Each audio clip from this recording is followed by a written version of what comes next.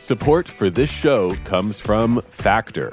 Even with the best intentions, it can be hard to eat well. It takes time and effort to plan and cook nutritious, delicious meals. But Factor's ready-to-eat meals can take away some of the work by delivering pre-prepared, chef-crafted, and dietitian-approved meals right to your door. With options like keto, calorie smart, vegan, and veggie, and more, you'll have a ton of nutritious and flavorful options to help you glide through your day. You can head to factormeals.com/switched50 and use code SWITCHED50 to get 50% off. That's code SWITCHED50 at factormeals.com/switched50 to get 50% off.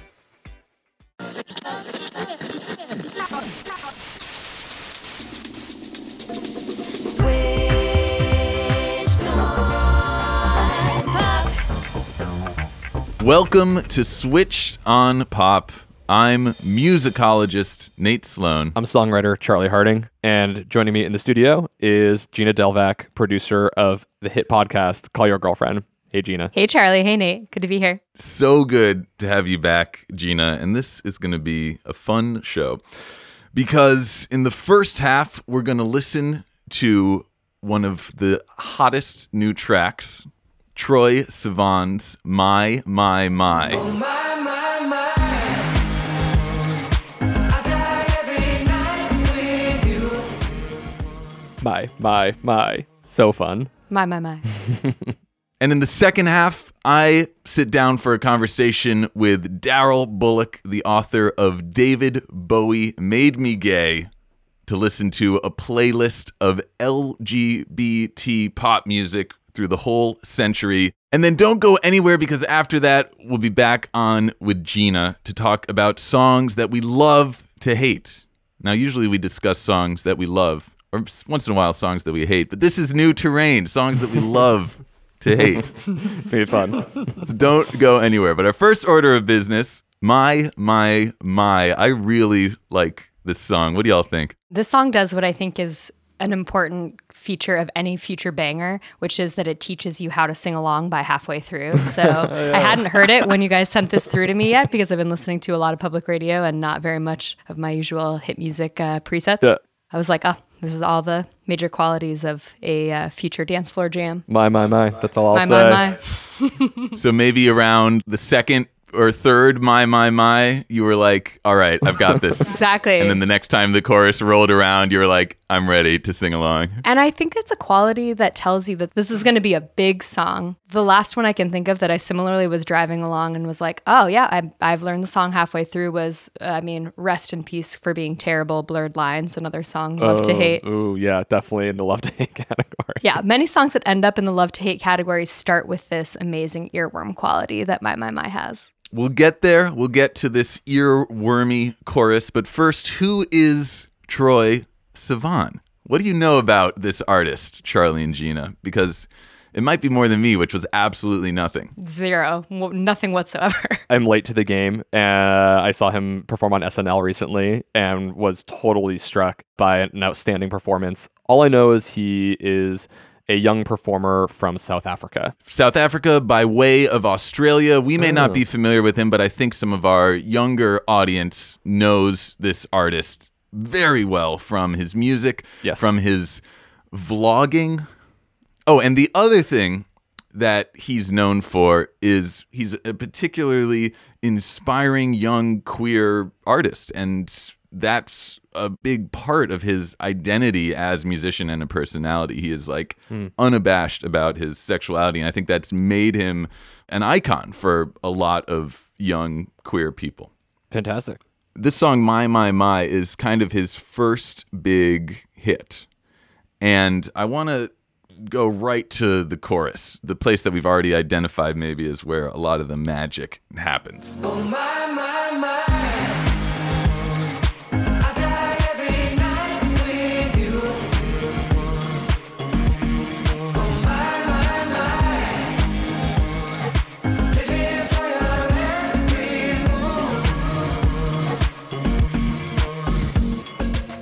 That's so fun. We've got some serious cross-continental head nodding happening. I love it.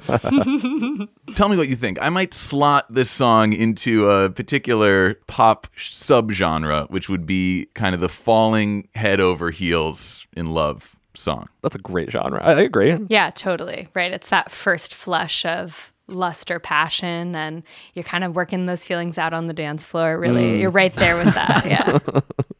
There's some stumbling. Yes. And it's exciting. Electricity. Exactly. Exciting, electric, and maybe a little bit unstable in a good way. Kind of not yourself, off your game, unsettled, but in a really exciting kind of way. If I ever had game, I would never have been off it, but I never had it. So I'm not sure I understand what you're talking about. Nevertheless, you can imagine you are smitten with someone. You are consumed by them. Your every waking thought is occupied by this person. And I feel like this song works because the chorus captures that feeling of instability, uncertainty, excitement. And the three words that make up the title and the chorus of this song, my, and then an exclamation point. And just a quick aside, any song with an exclamation point in the title, I'm already a fan of. Yep. Yeah, I'm down. From Justin Timberlake's Can't Stop the Feeling, exclamation point, to my, exclamation point. It's a harbinger of like something funky to come. Okay, my. Let's just focus in on that lyric for a second, because it's right here that I think we get this sort of excited instability, because the phrase my is placed in this uncertain kind of rhythmic way. And let me show you what I mean by dropping a beat. Okay. Let's get like a nice 4 on the floor bass drum going here. Okay. Once we have that beat, we can see how the phrase my lines up, or rather doesn't line up with that beat. My. So the first one is on the first beat, the downbeat, but then the next two my's are kind of in between the following beat, right? So as a result, when we're listening to this, it's like exciting and unstable. And to give you an idea of how this works exactly, maybe it'd be good to think about how this would have sounded had Troy placed these my's exactly on each successive beat. Okay. My. My. Oh, my. It's not very As opposed exciting. to, oh, my. It has a very Tin Soldier feeling. Yeah. In some ways, maybe kind of a small difference, but seems to totally change our perception of this song. And every time that chorus rolls around, I feel like we get caught up in Troye Sivan's own experience of excitement and instability. So Nate, the other thing that I noticed about this when I was listening to the song is that the main hook happens not on the home chord or the opening of the chord progression. Rather, it happens sort of at the end of the chord progression, falling into the recycling of the chord progression. So that continual excitement and energy just keeps spilling over this set of chords, which is fairly simple and repeats throughout the entire song. You're going to have to talk me through that for a moment. So the first chord is this one. It's a G sharp major. And then the second chord, quickly, they do a little B flat minor and go to a little F sharp major. And those chords repeat throughout the entire song, right? Like,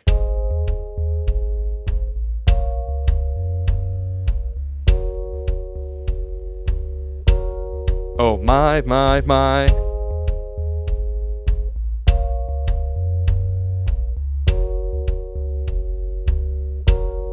Oh, my. He lands the hook of the song at the end of that progression rather than at the very beginning. Instead of going like, oh, my. He goes, oh, my. Oh, interesting. Okay. You get the hook and then the chords restart. Oftentimes I feel like when I go to deconstruct a song, the first thing I sort of privilege would be harmony and melody. And I was like, all right, the chords are kind of boring. Like they're not doing a whole lot. They kind of just keep going throughout the entire song. So the song is doing something else to grab my attention. And I think what it's doing to grab my attention is doing this really effective looping where every time the thing loops, it just like rehooks my attention. I think another great example would be like Daft Punk. Like Daft Punk create these little 4-bar loops that just keep going over and over because there's something about it that like falls on itself and trips just before the end of the loop, and then it starts again and you want to keep hearing it. One more time, got me feeling so free. We're gonna celebrate and dance so free. One more time, this got me feeling so free. We're gonna celebrate and dance so free. One more time, this got me. By placing the hook at the end of the progression, it forces you back into the beginning. What if the idea is also that if it's blending between the transition between these chords, so it's not necessarily that the loop has a clear beginning and end point, but that it's not like right on the switch, that in the same way that that syncopation is pushing through rhythmically to kind of explain this explosion of emotion, there's also kind of this like sliding and slipping between these modes that is like the burst that's happening. That's what I'm hearing. Wow. Is that what you're trying to say? Yeah, what better said. Honorary doctorate of musicology, Gina Delvac. Let's stick with this chorus for a second, because I think there's other ways that Troye Sivan creates instability here. How many voices are there in this chorus? Ooh. And are you counting the synth that sounds kind of like a voice? Ooh, that is the big question. Yes, we are. Somewhere between 7 and 14. It sounds like a full chorus, even if it's sort of like a being John Malkovich, like a million Troys. Yeah, because you Coming have in like there. him as his lead. He's Yeah. doubling his lead. He Yeah. has harmonies to his lead. Yeah. And then he has the synth like vocal chops. Yeah. And has this like then oh my thing happen as well. Right. His like voice as a bass or something. Yeah.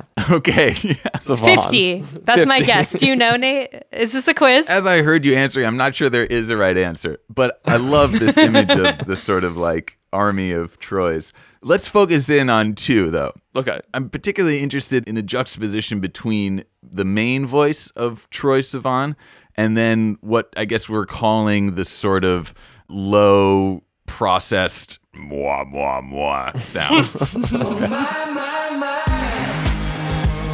I die every night with you. Oh my, living for your every move.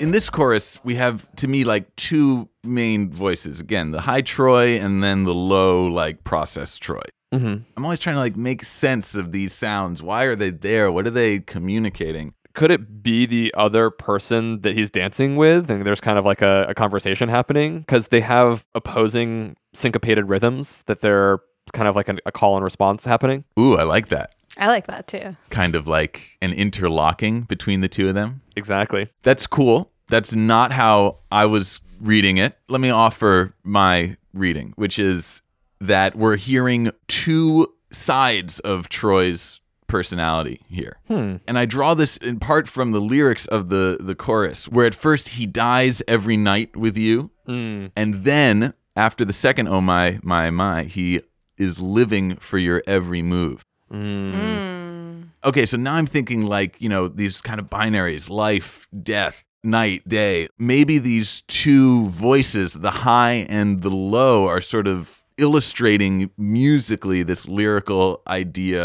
of the extremes of this new relationship. Everything is life and death. And in the same way, the music kind of pushes itself out to the extremes with the high voice and then the low voice, like simultaneously. Oh, so it's like almost a little bit of text painting. Totally. So is the low voice the death voice? And then the high voice is the life voice? Possibly, yeah. I wasn't going to go that far. I don't want to put too fine a point on it. I just like this idea of extremes, of poles, of how, like, when you're entering a new relationship, you experience the highs and lows so exquisitely, Yeah. intensely. That's beautiful. I like that Yeah. interpretation too. Yeah. Okay, so we got multiple readings on the board. I like that you're hesitantly persuaded by mine. Let's forge forward into this next section. We've listened to the first chorus and now we're moving into the second verse. Yeah. I have a lot to say about this section, so let's just give it a listen. This is the second verse. Oh, I know what you like. Spark up, buzz cut. I've got my tongue between your teeth. Go slow, no, go fast. You like it just as much as me. Ooh, I'm so... Talking dirty. Yeah. You said you know what I like. What do I like, Charlie? What do I like about this verse? No, I don't know. I don't know if you like the dirty talk or if you like the call and response with the really funky synthesizer happening in the background. But knowing you, I'm going to actually say maybe it's the second. Both? Both. It's all of the above. Yeah. But what I want to focus on in this verse is the language, and especially the very beginning of this verse where we get total silence for a second, and then just these two one-syllable words kind of emerging out of the void. Spark up. This is my favorite moment of the song, and this is what hooked me into it, was this moment of like empty space and then just this little burst of duosyllabic material, spark up. And then, as if that was enough, it's followed by another little fusillade, buzz cut. This is like imagistic poetry to me. Spark up, buzz cut. This is great lyric writing because we have this pair of phrases that is just like full of sharp consonants, right? Spark up, buzz cut. There's a lot going on in just those four words. There's a great economy of words, and yet they evoke great imagery. Yeah, and what is the imagery here? Spark up. What does that conjure for us? I think there's a literal possibility of lighting a joint or lighting a cigarette outside of the club, and the sort of like we take that like breath, that stop of that kind of constantly pushing beat and that syncopation we were talking about and the looping of the chords, and then that just moment of silence, taking a breath, like lighting your combustible of choice. There's that, and then there's also this tight kind of hard-edged electricity versus that like free-flowing euphoria of this new relationship. There's a little bit of that in Spark Up. Buzz cut, I'm not quite so sure about. Maybe just like touching the hair of a cute guy with a short cut. Who knows? But Yeah. I'm officially resigning from my seat in this show because that is the most wonderful, beautiful explanation. do you buy it, Nate? Yes, I buy it. In fact, I think it points out what I love so much about this, which is that we probably all have different associations with this lyric, but that's what's great about it is I think like we fill in the blanks. In this case, like the literal blanks in the track with, you know, whatever our associations with these phrases are. Spark up, buzz cut. And then something a little less ambiguous. I got my tongue between your teeth. We're like giggling middle schoolers. We could do a whole podcast just about these three lines.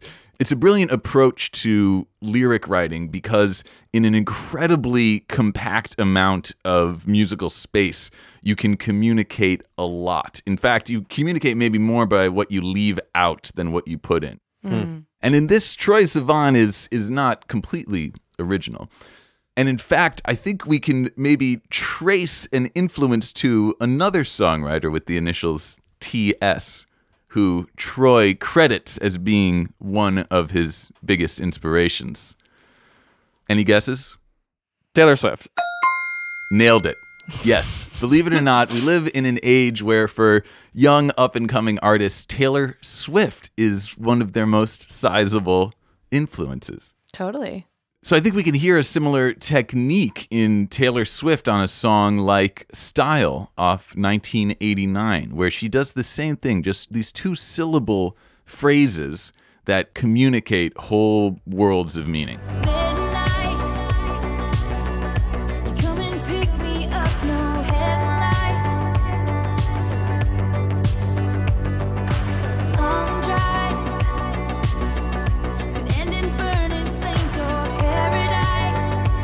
It feels like someone's reading a script to a movie and the soundtrack is playing in the background and then you're filling in all of the images. No, I love that. It's almost like a film montage or like a series of snapshots. Yeah. Yeah, both songs are really cinematic like that. That's a cool catch, Nate. But Taylor Swift is not the first person to catch onto this. I wonder if we could go back even further and hear this technique present in West Side Story in the hands of Leonard Bernstein and Stephen Sondheim. Let's have a listen to Be Cool. Boy, crazy boy, stay loose, boy. Buzz it, easy does it. Turn off the juice, boy.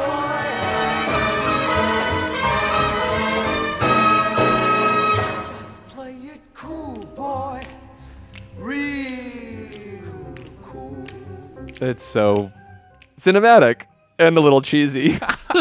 Am I off base here? There's not some continuum from breeze it, buzz it, easy does it to spark up, buzz cut. It's like a word collage, right? You just put all three songs together. That's wonderful. I love it. Okay, so by this point in the song, I'm completely hooked. This is going to be on repeat for a good chunk of 2018, I already know. Does he have your tongue in his teeth? But I want to talk about one other aspect of the song that I think is noteworthy, and then hear if there's anything you're hearing in this song. But I think it's cool throughout this entire song about the exciting instability of falling for someone, there's not a single reference to gender. Yeah. These are two people making this connection. And again, it's left to the listener to slot in kind of whoever you want. You know, you put your paramour on the other side. You put your diamond on the other side of this equation. Whose teeth do you want your tongue between? You kind of get to pick because there's no signifiers in this song that tell you any which way who it's about, which I think is pretty cool. Yeah. Now, it's funny because, like, in the 20s and 30s, pop songs actually kind of strove for this gender ambiguity.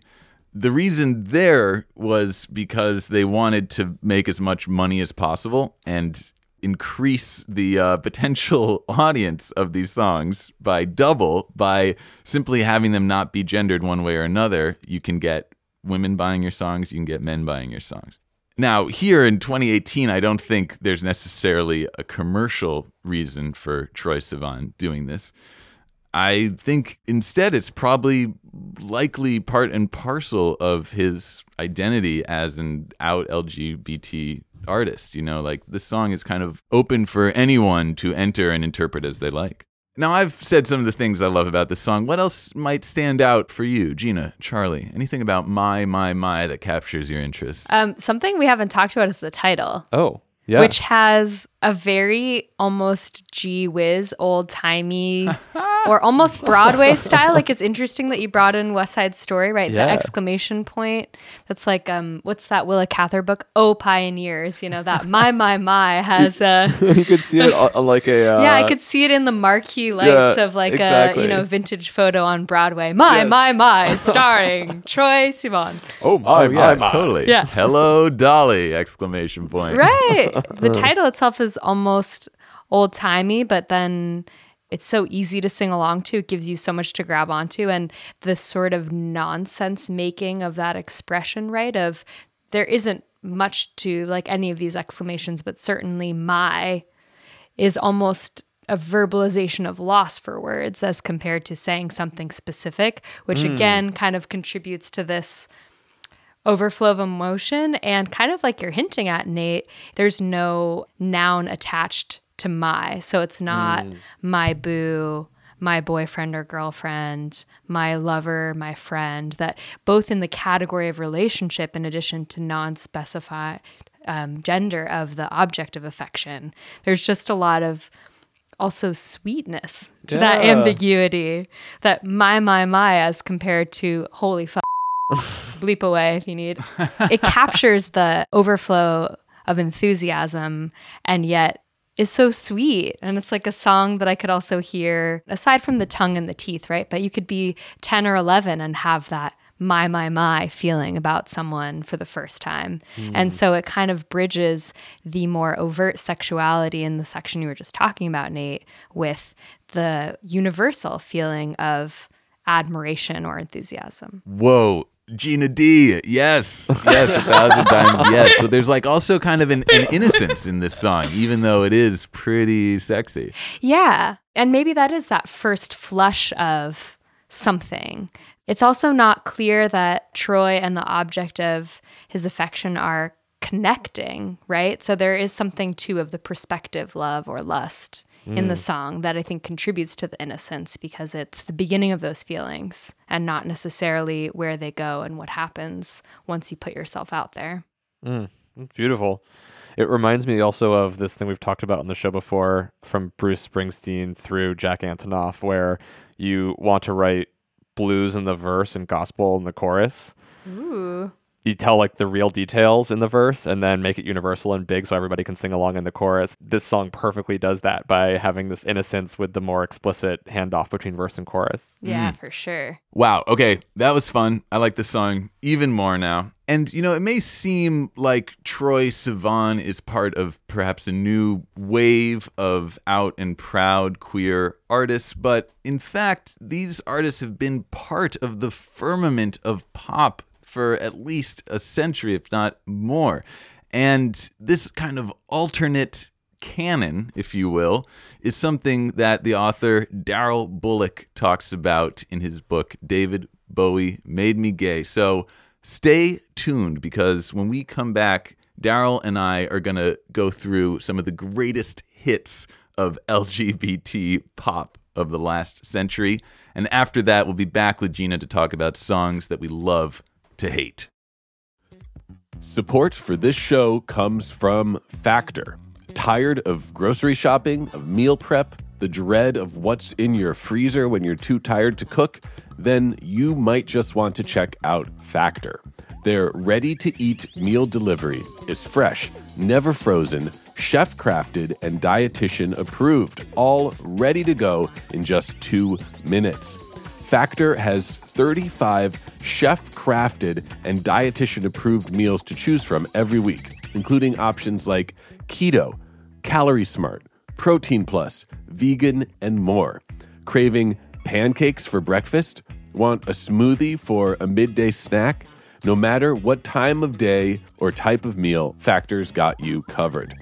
Factor let me try out some of their meals, and I was a huge fan of the garlic and herb roasted mushrooms with olive oil mashed potatoes, roasted green beans, and tomatoes. It was super easy to prepare, and it tasted delicious.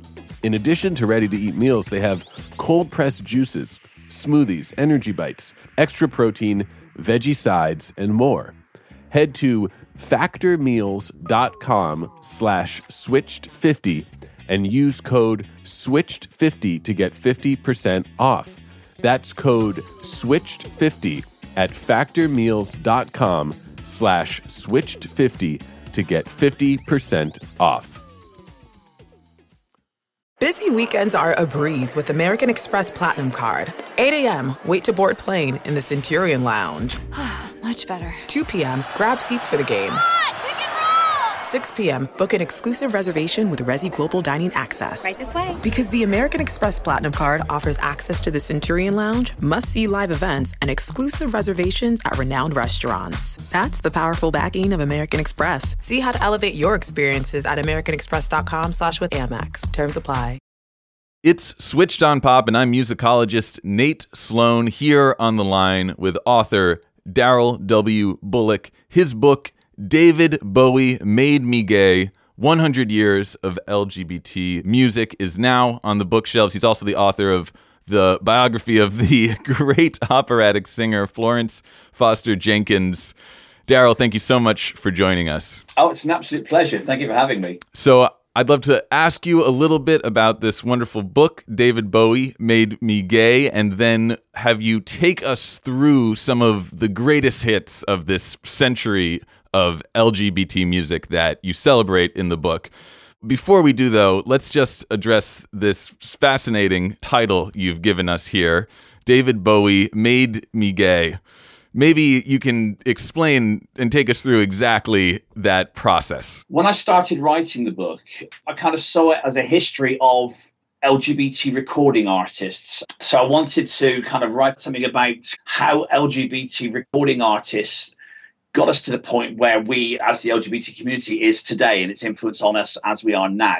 While I was writing it, it was a bit dry. It wasn't quite the book I wanted it to be, and it didn't really have the focus I wanted it to have. And then Bowie died. I was really shocked at how that affected me, how viscerally it hit me, because I'd never really considered myself to be a huge Bowie fan. But it affected me in such a deep and emotional way. And it was seeing how other people were affected by his death, and especially the pop stars, if you like, that I grew up with, the Boy Georges and people like, Paul Rutherford and Holly Johnson from Frankie Goes to Hollywood. And that generation of people, the people of my age group, how they were affected by it, and how he was as important to my generation as the Beatles were to the generation before me. There's a particular Bowie performance that resonated with you when you saw it on television, and that was a performance of the song Starman in, let's say, the early 70s. Can you describe what happened in that performance and the impression it made on you? It happened on a TV show in Britain called Top of the Pops. And in 1972, when that happened, there were only 3 television channels in Britain. So pretty much everybody of a certain age was sat down watching that TV program.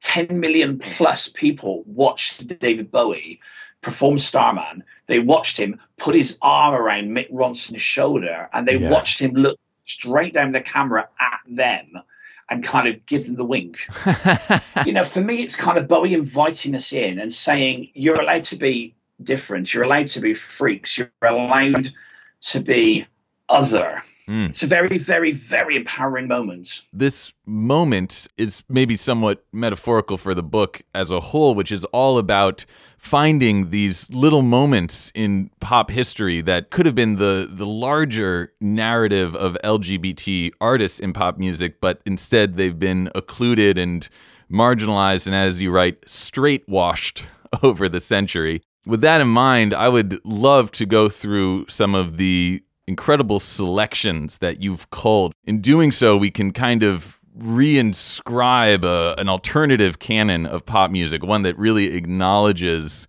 the contributions of these LGBT artists. That would be great. I would love to begin with one of the many songs that you've introduced to me that I'm now obsessed with.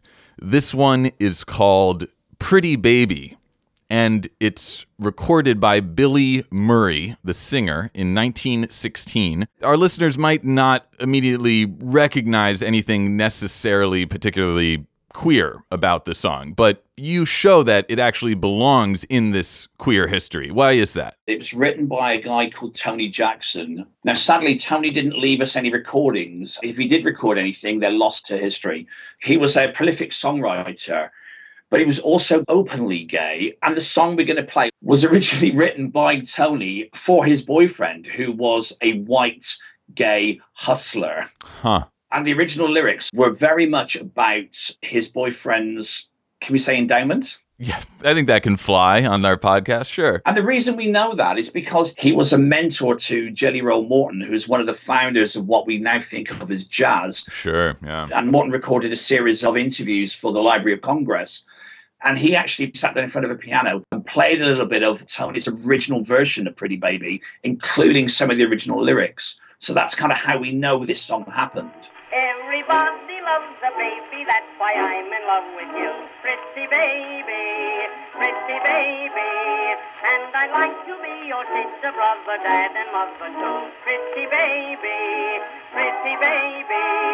It's such a great reminder of the histories behind these songs that we might not know. Pretty Baby, in its sort of cleaned up, mainstreamed version, was a hit for Billy Murray in 1916, and it continued to be a hit. Dean Martin recorded a big, successful version of it all the way in 1952. So this song had a big presence in popular music, but hardly anyone, at least I didn't know of its origin, and it really changes the way you think about this number, I think. One of the great things about research is it kind of gives you the opportunity maybe to bring these things back to people and put them up again for public consumption. Absolutely. And another song that would be a good example of that is a song recorded in the 1920s. And this one is by Gertrude Ma Rainey. It's called Prove It On Me Blues.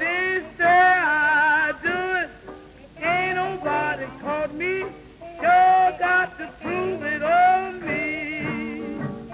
When I was crowd of my friends. There must be women, 'cause I don't like no men.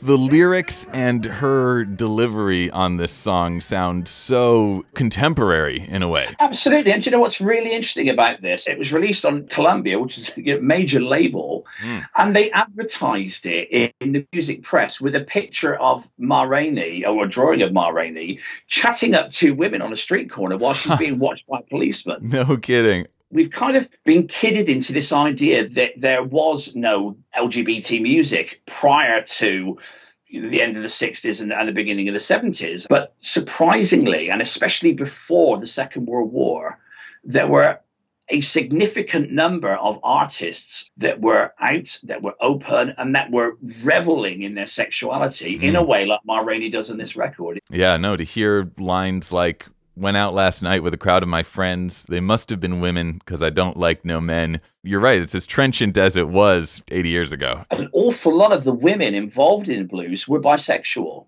Right. Openly bisexual. Bessie Smith, yeah. Alberta Hunter, Lucille Bogan, a lot of these people that we kind of rediscovered recently were very much kind of open about, you know, what was going on in their lives. And there was this excitement of embracing your sexuality and celebrating it. Ma Rainey mentions cross-dressing briefly in Prove It On Me. And there's another song from the 20s that also deals extensively with the idea of cross-dressing, and that's Irvin Kaufman singing "Masculine Women, Feminine Men." Masculine women, feminine men, which is a rooster, which is a hen? It's hard to tell them apart today and say, sister is busy learning to shave, brother just loves his permanent wave. It's time to tell them apart today.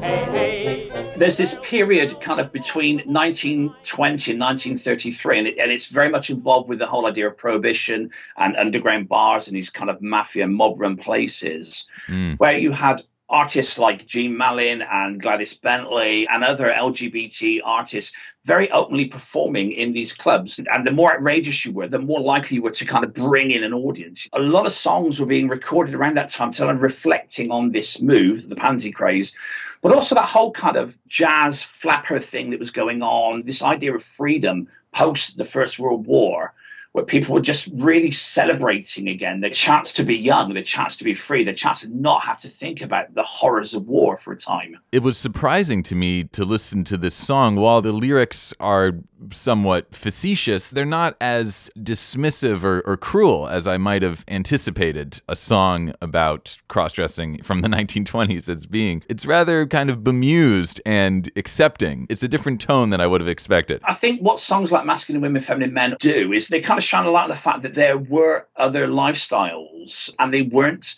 hidden. Even if a song does denigrate, at least it's mentioning it, it's talking about it, it's clearly part of the conversation, if you like. We fast forward now to the 1960s, and another great discovery for me. This is Leslie Gore singing "You Don't Own Me." You don't own me. I'm not just one of your many toys. You don't own me. Don't say I can't go with other boys. Leslie Gore, very mainstream artist, but lesbian, and quite happy to accept the fact that she was lesbian and not to really see any issue in it. I think of Leslie Gore and I think teenage anthems like "It's My Party" and "I'll Cry If I Want To," or "Sunshine, Lollipops, and Rainbows Everywhere." Yeah. She was only 18, I think, when she recorded this song, "You Don't Own Me," but it has a very different attitude than those other pop songs she was known for. Although it's not an overt anthem, if you like, it has absolutely been adopted by many within the gay community as a way of kind of expressing themselves. I remember 20, 30 years ago seeing a drag act perform this song and seeing guys in the audience crying because they get it. Wow. It's a very empowering song. Yeah, I completely agree. And we can move forward to another 60s artist. This is Jackie Shane, and let's listen to a little bit of their song "Any Other Way." Here you come again, and you say that you're my friend.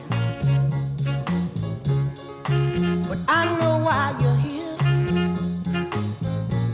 She wants to know how I feel. Such a powerful recording. Another one I've never heard before. Jackie was a trans artist kind of before we knew what trans artists were. For the first part of her performing life, she performed in a way that we probably now accept as a gay man. Born male, accepted her sexuality, but hadn't appreciated there was such a thing as, transitioning.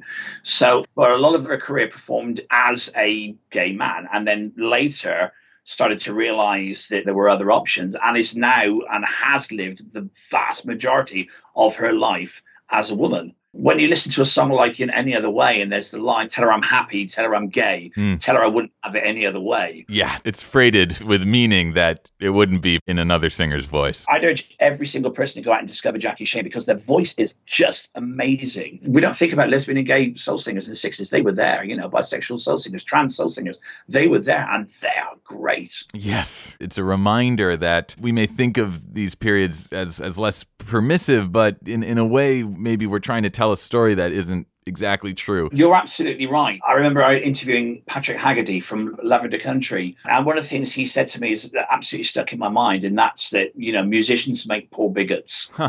I'm so glad you mentioned Lavender Country, because this is another act that was unknown to me and I'm now obsessed with. And if we were just talking about soul music as being somewhat hyper-masculinized, country would seem to be a genre that's even further rigidly steeped in traditional sexual and gender norms. And yet, this band, Lavender Country, in the early 1970s was recording songs like this one, Back in the Closet Again. I'm back in the closet again.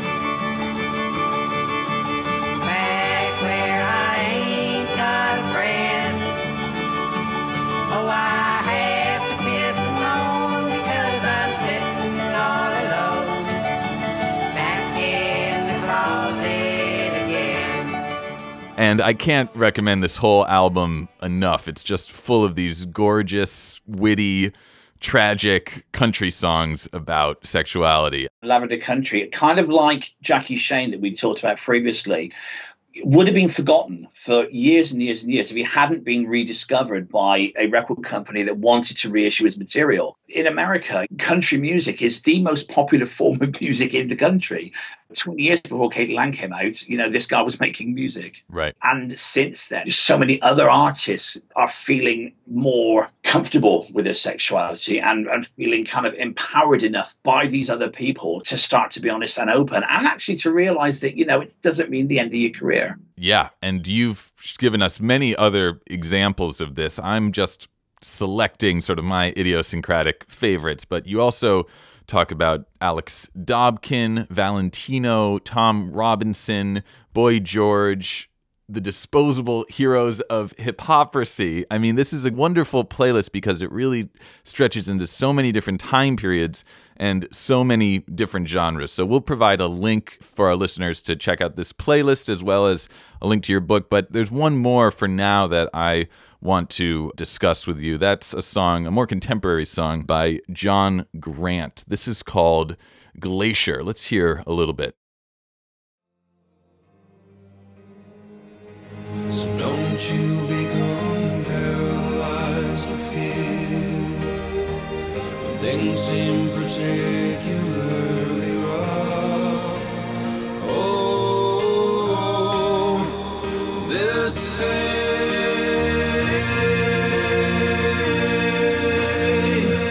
it is a glacier moving through. Wow, it's another artist that I hadn't really listened to before, and this is a powerful song. Tell us why John Grant is included in this new canon. Funny enough, Nate, I didn't really discover him until I started writing the book. And then I was lucky enough to go and see him play live in a very intimate gig.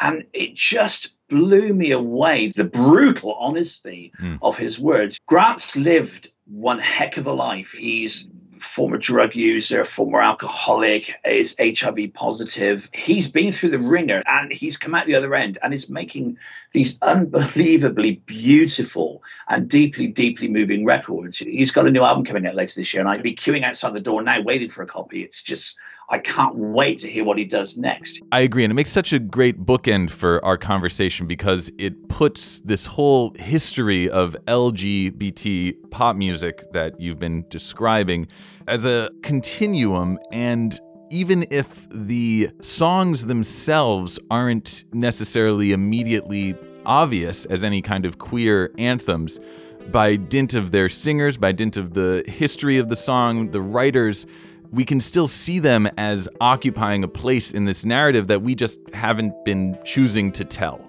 that we've been, as you say, straightwashing all these years. Yep. So I appreciate so much this playlist and this story as a corrective to that. Well, that's great. Thank you very much. Thanks for joining us, Daryl. We'll post a link to this playlist online, a link to your book as well. Once again, that is David Bowie Made Me Gay, 100 Years of LGBT Music. Daryl Bullock, thank you so much for joining us. Thank you. You're welcome.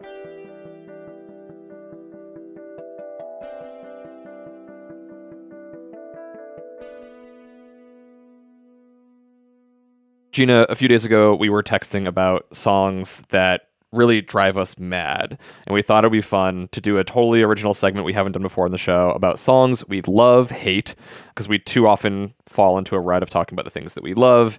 What about the songs that we really just drive us mad?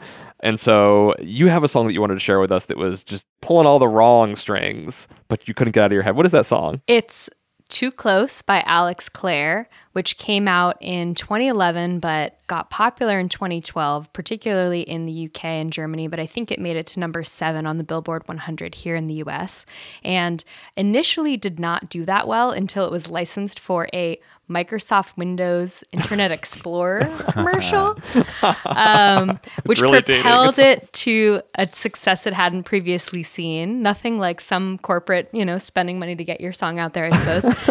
This track was produced by Diplo and Switch, and so it has a lot of the characteristic banger qualities that you might imagine from those two folks. Switch I wasn't as familiar with, but he produced Beyonce's Run the World with a couple of other folks, and among many tracks for both MIA and Santi Gold. So similar background when you think of that 07-08 origin of when Diplo was breaking out. And this song, Too Close, if you're listening to this show and you don't know what I'm talking about, you have absolutely heard this song. It came up because I was in the car driving around with my friend, and the song came on the radio and I hadn't heard it for a while, and I was both simultaneously so annoyed by it and singing along to every word, trying to remember, what is the song again? How do I know it? Where do I know it from? It's one of those songs that's like, it feels like it strikes at some recesses of your memory where it's like, who's that artist? And why do I know this? And where is this coming from in my brain? I think a lot of us have had that experience. And yet I remembered mere months ago before New Year's Eve putting it on my drunk dancing playlist. So it has that kind of staying power. Not to mention that it's still getting played on the radio 6 years later. And it feels like I am just too close to love you. There's nothing I can really say. I can lie no more. I can hide no more. Got to be true to myself. And it feels like I am just too close to love you. So I'll be on my way. Is it fair to say not as much head nodding, like just a little head nodding on this one, but not as much on My? Definitely not as consistent a head nod as on My. So why do we love hate this song? Why do you love hate this song? So I think the verse and pre-chorus sound like a lot of songs that were happening in that time, right? Like a nice, strong melodic vocal, and then it's kind of fun. We're rolling along with it. But when that drop comes, it feels very unexpected, and all of a sudden I think there's something about the chillness that transitions really fast into that very sort of like thick bass heavy, sexy chorus that's like, oh, something else is going on here. So this is why we might love it, right? This is all in the love. Yeah, okay. And I think that chorus is so easy to sing along to, right? This is a song that no matter how much you hear me say today, I might hate it. I'm going to be like hollering along alone in my car on the freeway, just like screaming my lungs out with this one. So it has that capacity that it like marks a great pop chorus. You know what song also came out in 2012 that did the exact same thing? What? Trouble by Taylor Swift. Yes. Yeah. Also sort of blurring lines between like kind of country-esque verse and then harsh dubstep chorus. Yes. So 2012 sort of blurring these lines of genre. Yes. This was the sound. Okay. Yes. Is it a diagnosable issue to compare every song to Taylor Swift? Because if so, Charlie and I might need medical attention. I was about to say, I feel like you guys are laying breadcrumbs for Swifties about no kidding. your loyalties. I know. Okay, so hate. Hate, something you said to me is everyone loves that wobble bass. And it's true Yeah, that right. in the context of a drunk dancing playlist, a solid like dubstep wobble bass can be an important component if you're as old as me. The literal wobble. Yes. Well, not quite that old, Nate. Come on. The wobble bass is about as predictable as this guy's incipient whiskey dick, you know, Mr. I feel like I'm too close to love you. It's sort of like, okay, bro. Yeah. We know that this is just a dance floor romance. I mean, maybe this shows a lot about where my imagination lies in pop music. I'm just sort of like, what is the emotive state that you can conjure when you're sort of in the throes of a Dionysian moment? The other hate about this is if you actually dig into the lyrics of the chorus. Oh, it's bad. I feel like I'm too close to love you. Yeah. It has at least three meanings to me. I mean, Okay. what does it mean to you guys? I've definitely heard it from every obnoxious dude who's tried to get out of a relationship and like gossip with me, and I'm like, I'm not interested. Yeah. I don't think I have a good meaning other than it means you're probably kind of a jerk. Right. That's the main thing I think of. I have a similar interpretation. To me, it's like, I'm just too close to love you is like, I have a really shallow reason for not wanting to be with you, so I'm going to tell you something kind of bland and vaguely like sympathetic in order to not have to tell you the real reason. It's in the it's not you, it's me category of breakup reasons. A little bit, and it sounds like something that's made to make the speaker feel better, and in fact is sort of this veiled diss, right? Yeah. That if that were actually true, that's not how this situation would be going. Yeah. So there's certainly the withholding, the potential pickup artist style, or else just emotionally blocked person Right. who's trying to let someone down easily, but probably failing with this line. And certainly combined with this bass line suggests, I would like to you, but I'm not interested in loving you, which I think is characteristic of a lot of pop songs that are in both the feeling of the song and this idea of being kind of perhaps in your 20s or in a single time where you're ambivalent or confused or pulled in a lot of directions, right? You have kind of the sound of the pre-chorus that's a little more calm, a little more normative, and then these like thick moments of emotions where things get swirling and confusing. So that's possible. I mean, the other two clear ones to me is, you know how love, and especially in hip hop, is frequently used in like a clean version of a song to cover over a 4-letter word that I've already used a lot in our recording session today, right? And so maybe in fact it's that this guy is in the throes of an emotion where continuing the sexual relationship is just so confusing because he's getting too deep. And that kind of resonates with the emotionally blocked person of needing to pull away because in fact, I do feel things that I don't want to feel. And so in fact, the I'm too close to love you is a sort of emotionally clean version of this song when in fact he's really saying I'm too close to F with you. And while the not FCC friendly version of the song would be much more honest to say I feel too close to F with you because love isn't really the subject of this. Wow. That's a beautiful breakdown of why these lyrics are reprehensible. You've just been inducted into the Switched on Pop guild because you have passed one of the tests, which is to think harder about a song than anyone has ever thought about it before. And I feel like we just reached that point with Alex Clare. So well done. I will knight you in present. Thank you. I'm so honored. What kind of gift can we bestow? A quill pen with a pad of sheet music? We need something. A tuning fork? Tuning fork. A tuning fork. Yes. It's great. Get a golden tuning fork. Oh, Whoa, hey, easy, Charles. I don't know if our podcast advertising budget can afford a golden tuning fork. Alas. I'll take brass. Yeah, brass sounds fine. Until you get that MailChimp money. We've got to get those email Boost monkeys. those CPMs, yeah. I, in listening to the song, found a handful of lyrics that just drove me absolutely nuts. And I wanted to see if I'm wrong on any of these. So it was actually a sequence of every single line. I was like, no. Oh my, you just said, oh my gosh, you can't say that. So I'm just going to read each line. And would you mind sharing like thumbs up, thumbs down? Is it on the love side or is it on the hate side? Okay. I don't want to hurt you, but I need to breathe. Down. Way down. At the end of it all, you're still my best friend. Contextually very down.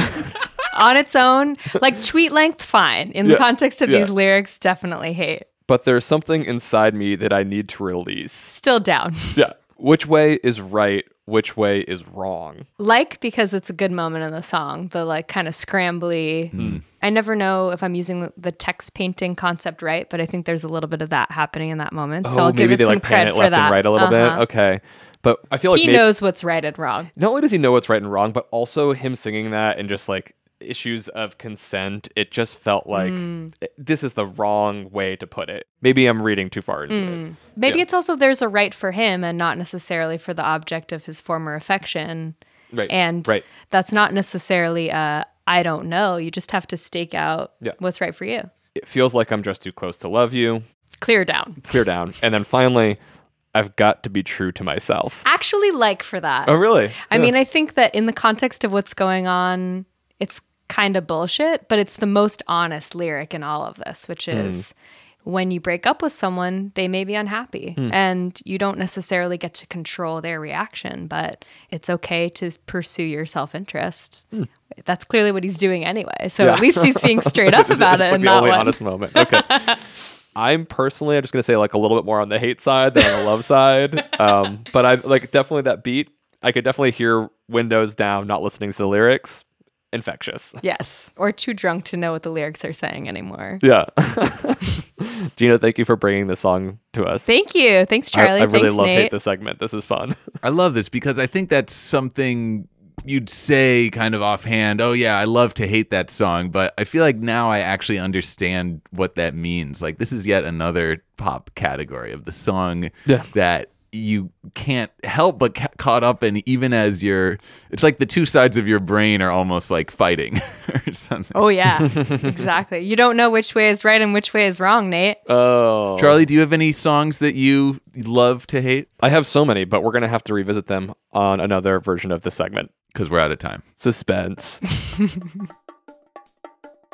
This episode of Switched On Pop was produced by Professor Nate Sloan. And edited by the great Bill Lance. We had a wonderful guest, Gina Delvac. She is the producer of the amazing podcast, Call Your Girlfriend. You can find it at callyourgirlfriend.com and social media at callyrgf. Awesome. And a huge thanks to Daryl Bullock, author of David Bowie Made Me Gay, available everywhere. Everywhere? Everywhere you look. Like under my bed? There it is. Oh, wow. Our design is done by Luke Harris, and we are a proud member of the Panoply Network. You can find more episodes at switchedonpop.com, as well as Spotify and Apple Podcasts. We'll be back with another episode in 2 weeks, and until then, thanks for listening. Thanks for listening.